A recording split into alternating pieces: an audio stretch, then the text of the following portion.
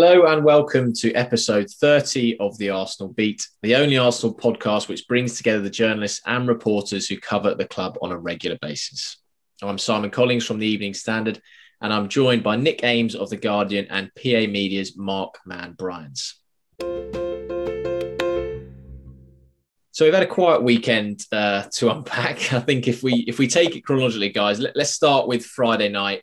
The protest outside the Emirates Stadium. All three of us were there a good few hours before kickoff. Nick, what did you make of it? I mean, it was always difficult with those sort of protests, particularly in this, socially distant age, to gauge what is actually going to happen and what's it going to be like. There was a lot of noise on Twitter. Do you think it lived up to the expectation from what we were expecting from the fan base? I think it did, yeah. I think you and I arrived at about the same time, didn't we? And there was a few hundred sort of milling around, and you thought, okay, the numbers are growing quite rapidly. I think we ended up with probably maybe a touch north of 3,000 people there. And I think, firstly, I've got to say, social distancing stuff to one side, people did conduct themselves peacefully and well, and there was no menace or violence or anything in the air. I think people just wanted to come out, be together, and make a point. I think they made it very well. They made it very vociferously, loudly.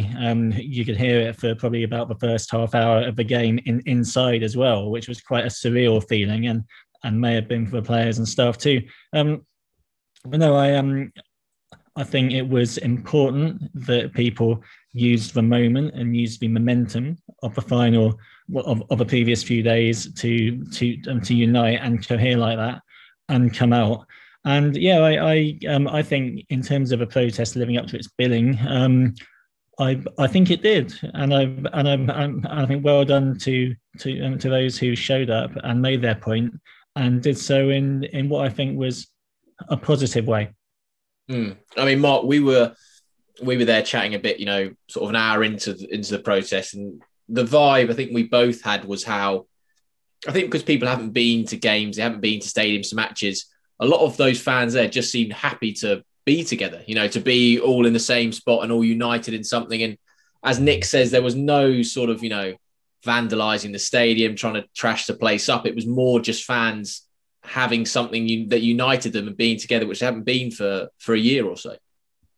Yeah, absolutely. I mean, we made the point a few times, didn't we, as we started growing as a group of journalists there covering it. I think had it not been a Friday evening and the sun was shining, and I think it presented a lot of people with a chance to meet with their friends and have a beer, and as Nick mentioned, almost not have to adhere to those social distancing. And that's not to take away why the majority were there to protest. I think, they've not been great on the pitch lately, but if we were giving trophies out for protests, I think Arsenal would be right up there, wouldn't they? I think they gathered in quite big numbers.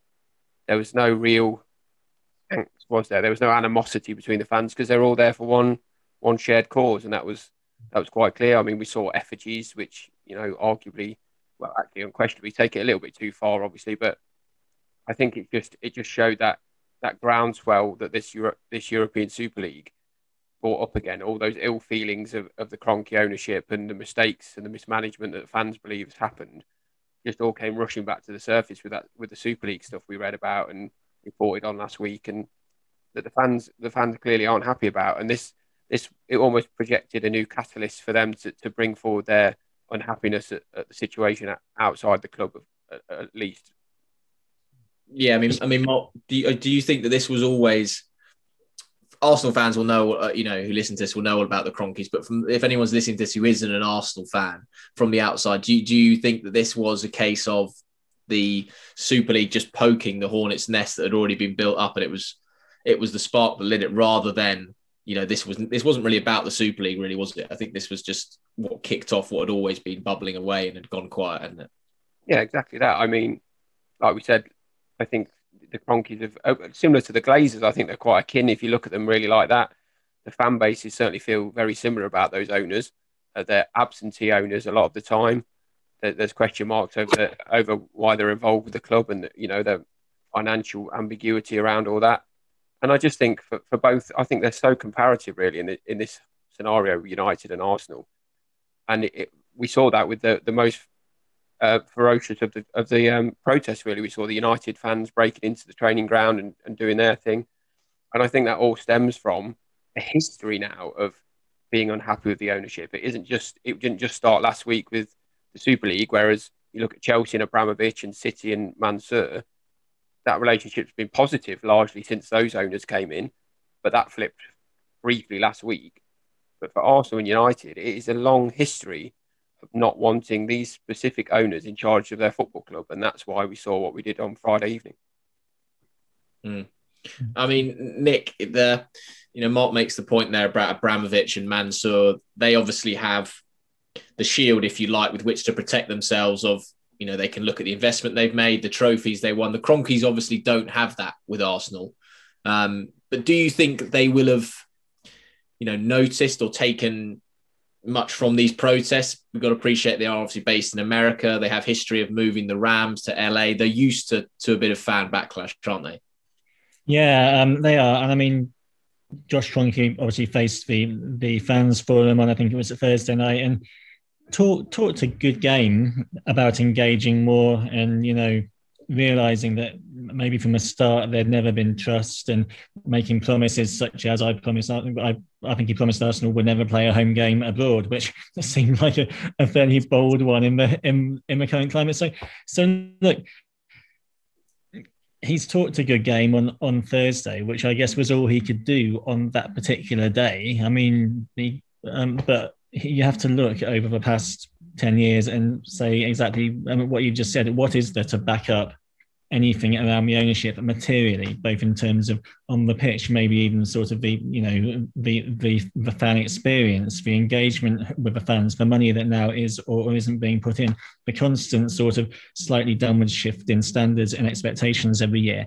And you're right, they don't have that backlog of at least some kind of credible progress or success to underpin what's happening. And I think, one phrase I heard from more than one supporter on Friday night, I was going around doing that journalistic thing of trying to get a few vox pops and stuff like that. And the first couple of people were like, "Oh, I'm just here for a beer." But once I got them talking, it was I kept hearing the phrase "tipping point." You know what I mean? And it was quite interesting. One guy said, they've been ravaging us for the last 10 years. His words, not mine. But now they're trying to do this to the rest of football as well, and we can't take it.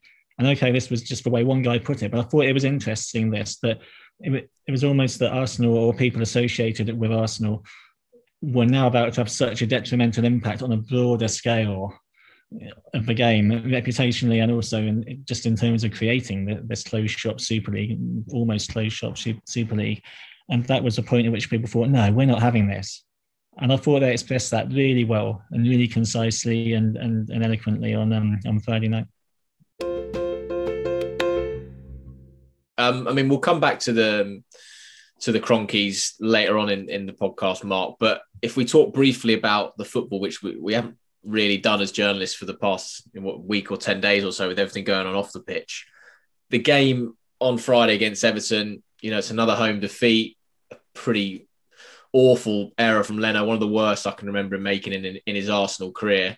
Arteta said afterwards he didn't see any impact from the protest. Tuchel was different after that Brighton game. Did you think there was any impact from it, Mark, in the way the team played? Because we could hear it obviously inside the ground, fireworks going off, and Arteta looked a bit more agitated, but he didn't want to use it as an excuse, perhaps.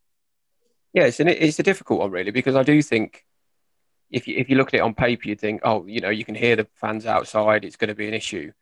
But I think largely they played no better or worse than they had against Fulham, 6 days earlier or 5 days earlier, or whatever it was. I think they're just on a bit of a downward. They're on a bit of a downward trajectory again at the moment, and whether it's because you've got no Aubameyang and Lacazette. Let's be honest, if you take those kind of names out of any of the teams in the league, bar probably those top few sides, Manchester City probably alone in that, you're going to have worse performances. And I don't think for a second it was anything to do with the protest. Maybe they were a bit unsettled by the Super League stuff during the week. Maybe they were unsettled having to get to the stadium.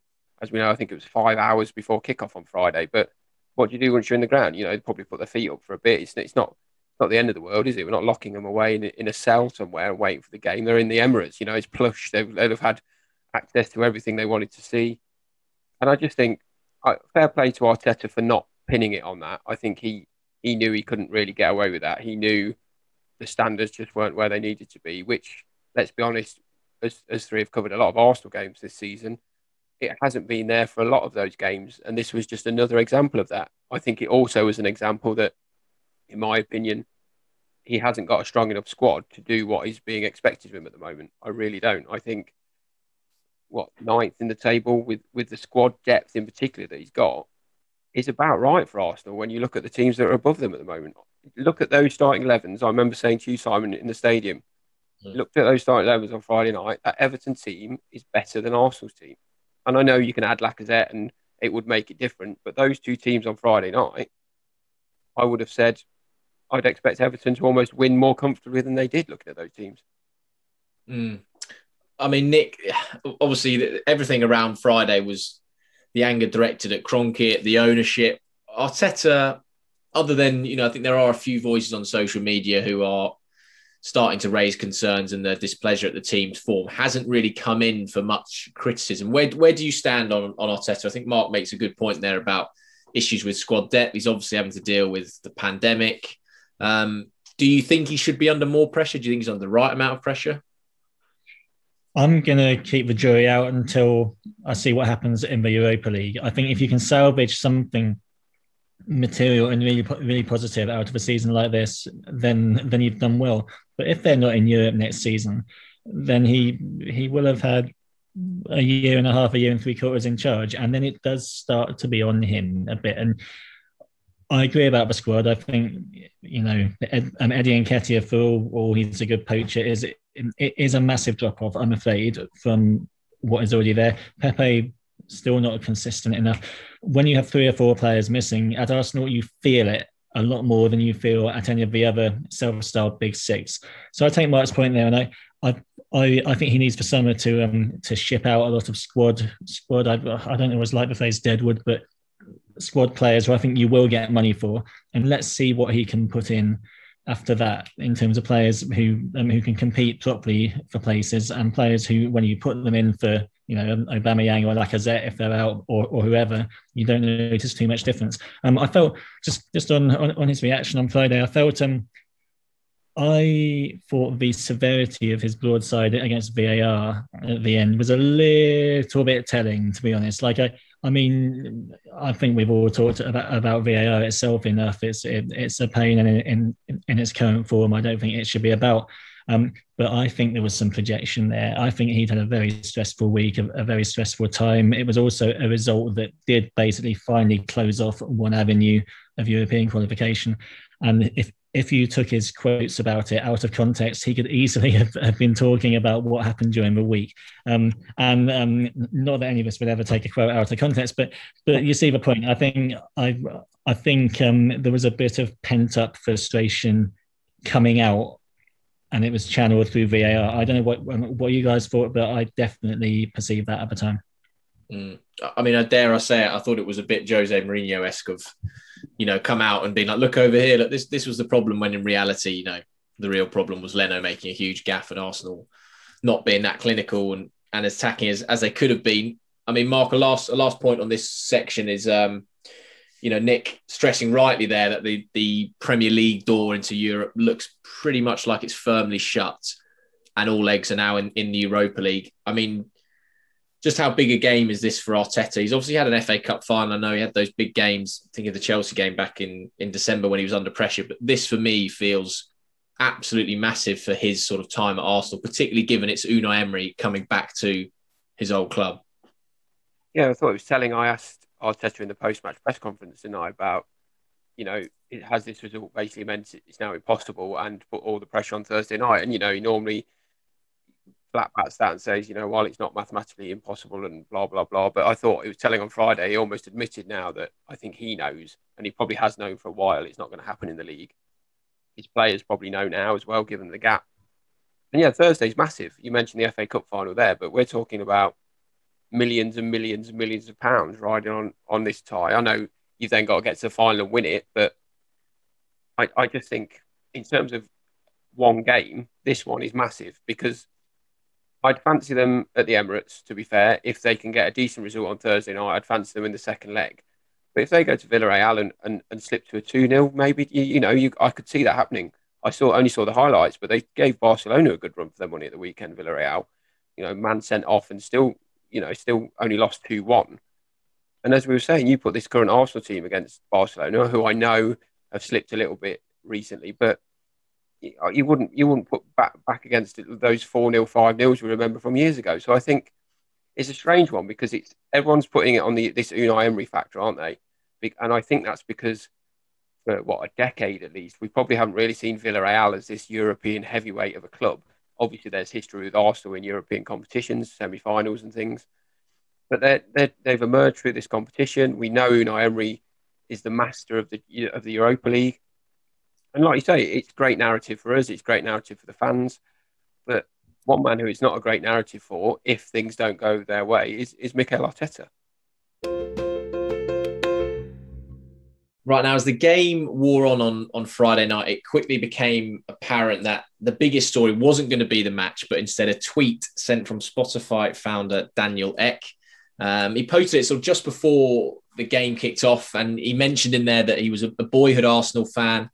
He was ready to throw his hat into the ring if KSE wanted to sell the club. The story is very much escalated from there. Matt Law of The Telegraph deserves a lot of credit. He's been at the front of it throughout these past 3 days or so. It was on Saturday, Matt reported that the interest was genuine. It wasn't just a tweet sent from Ek, looking to pander a bit of good PR. And then on the Monday morning, it was also reported first by Matt that Ek had recruited Patrick Vieira, Dennis Bergkamp and Thierry Henry to join in the consortium looking to buy the club. Now, Nick, you've also been covering the story, and if you could just give us an update on where we are and what the situation is as we speak now on Monday afternoon. Well, the first thing to say is this is real, very real, I think. And Matt Law obviously has reported fantastically on this across the weekend. And I've since stood up something very, very similar, which is that Daniel Ek is genuinely interested in buying the club. I understand that on the back of his tweet on Friday, he then started making inquiries over the weekend and has brought together the three legends that we've mentioned, Henry, Vieira, Bergkamp, in a capacity that I think will probably be more sort of advisory than financial. And going from there, I think the plan from the group at the moment would be to be in a position where they could formalise some kind of offer by maybe this time next week, early next week. And we'll see what happens, but the interest is serious. I don't think it's a PR stunt. People close to it tell me that he can afford it, or that he may have access to resources that mean he can afford it. Whether that means you could stump up 2 billion to 2.5 billion, which is a figure I have heard to interest the Kroenkes is another matter. But this is definitely on as far as they're concerned. We'll see how far it goes. And what I don't want to do is sit here and tell people it's going to happen, because it's a very, very, very, very early stage, I would say. I'd also add that it's quite unusual to see something like this played out initially over social media. I was doing a story on another takeover lower down the leagues a few weeks ago, and someone said to me, the best takeovers are the ones you don't hear about until they happen, or if not the day before. So I don't necessarily think it is beneficial in one way that this looks as if it could play out quite publicly. On the other hand, you've got this pressure that's building on the Kroenkes already, which we've spoken about, manifested in the protest on Friday night and all kinds of other activity on social media and that kind of thing. Now, if supporters hear that these three guys are teaming up with, a leading tech guru, if that's not the wrong thing to call it, then they're gonna be excited, and the pressure is gonna start ramping up to make something like this happen. Will it happen? Again, long way to go, but there's something in it, definitely. These guys are interested, they are on board, they have been in communication with Ek, who is trying to pull it all together. And I would say at this point, let's see what they can come out with in the next week to 10 days. I think that will be very key, and it'll be interesting. I mean, Mark, Nick hints at it there, but obviously we've got a long way to go. And to be fair, even Daniel Ek in his tweet on Friday night said, made the point, if KSE want to sell, I think that's going to be the big question, isn't it? Because, they can have all the money they want, these guys, but if Stan Kroenke doesn't want to sell Arsenal, and he doesn't normally want to sell his franchises, we should point out, then they're going to really struggle here to get a deal over the line. Yeah, absolutely. It's, it takes two to tango, as the old saying goes, doesn't it? I'm also slightly worried that my Spotify is about to go up to £20 a month. But I was talking to somehow. This is what happens. Yeah, I was talking to a friend of the show, James Ollie, earlier on, who made a great point. We think they were slightly rattled when Usmanov tried to buy them out. I think they ultimately turned it down, but I think there was definitely thoughts that, is this the time to get out? They will only have been exacerbated, weren't they, recently, when you look at it's a much less attractive asset these days with a team that's falling down the league and needs investment. We touched on the squad depth and everything earlier on. Bring all that into it, because that's coming out of the money, your money at the end of the day, if you buy the club. They're not in the Champions League. The fans, as we saw on Friday evening, don't want them. Whether that matters or not, who knows? But and then this Super League, this, and again, I'll come to James Ollie, who said it's their end game, isn't it? Their end game has been taken away. They thought this comes in, the fans don't really matter. We've seen that that's proof, and we can start recouping some of this money that the club's lost during furlough, during COVID, and all things like this. That's gone now. That is completely gone. That option is off the table. So maybe Eck has come along at just the right time, when there's enough cracks in the Kroenke's belief that keeping a continuation of owning Arsenal is the wrong thing for their business portfolio. And if he has, then he might just be able to pull it off, especially, as Nick points out, when you've got three men on board, two of which have got statues outside the Emirates that had anti-Kroenke signs hanging off them on Friday night. So it might be perfect.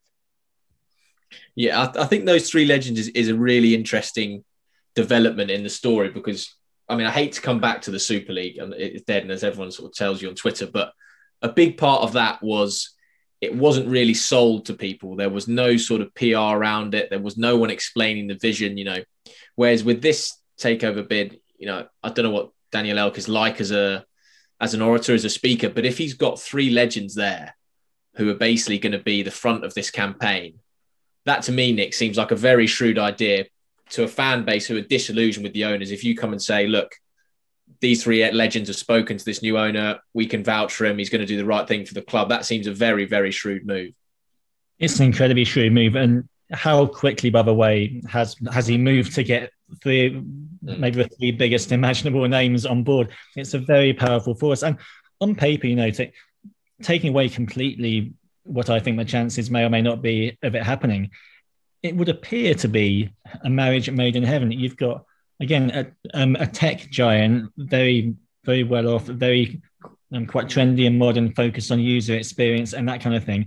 But then you've also got, as you mentioned, the three legends who also, I think it's fair to say that group would have a lot of access to other senior, maybe ex-Arsenal people if they ever wanted to bring one or more of them back into the fold. So I think you could have that marriage between authenticity and tradition and that kind of thing, with something quite exciting and modern, and a brand, much I always hate using that word in conjunction with football, that most fans can recognise. That's quite a youthful brand as well. So honestly, when it all hits you in the face, you think, wow, this is actually potentially a very potent combination. So the question now, I think, is have they got the money and the wherewithal to put together a package that might tempt the Kroenkes? And again, I am told they have.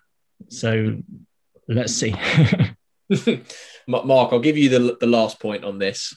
We've spoken on this pod before about challenges Arteta's had to deal with. Obviously, you can talk about the pandemic. You can talk about getting Aubameyang to sign a new deal, Saka trying to get into a new deal, everything with Guendouzi. He's had the Super League now behind his back, and now he's got a takeover talk rumbling on as he prepares for the Europa League semi-final. How do you think Arteta will play this, and can you see it having any impact on the squad, or do you think it's going to be an outside influence that they can detract from? First of all, for such a young man and such an inexperienced manager, I think he needs applauding, really, especially for the way he fronted up to the media last week after this Super League nonsense all broke down. I know we all said, why aren't we hearing from Vinay? Why aren't we hearing from the Kroenkes directly to us, obviously? But Arteta came in there and was absolutely on point. He made all the points. The media team deserved praise as well, I think, because they let it all flow. They let him speak. He was clearly happy to speak. And that just says to me is he's a man who will happily take this on his shoulders to keep it away from his players. He'll deflect as much of it as he can. The fact it's genuine, probably in a strange way, is less of a distraction to the players than if it was just, I don't know, Piers Morgan said he wants to buy the club and he's got Kim Kallstrom and Rio Miyachi alongside him. That's that kind of, if that's suddenly going to become a 10 a penny thing that every Arsenal supporting millionaire or billionaire is going to put their hat in the ring, to coin X phrase. But the fact it's genuine, maybe Arteta's actually thinking in the background, this could be good for me. He's backed the owners ever since he got that job. But to have someone who come in and might put their hand in their pocket and give him a bit more to spend and a bit more to play with, I think he might be happy about it. And like you mentioned there, he's got a massive game on Thursday night. I don't think this will impact on it, whether they'll get the result they want or not. And he certainly won't admit it afterwards if it has. Maybe he'll just play VAR again. Yeah, I mean, I think we can all agree there's going to be a mad scramble when Arteta, probably in 5 years' time, agrees to a book deal about his time at Arsenal. I think every journalist is going to want to write that because it's been a hell of a story so far. That's all from today's podcast. Our next episode is our 5th special and focuses on the WSL title-winning side as ending the 7-year wait lands on April 29. But until then, stay safe.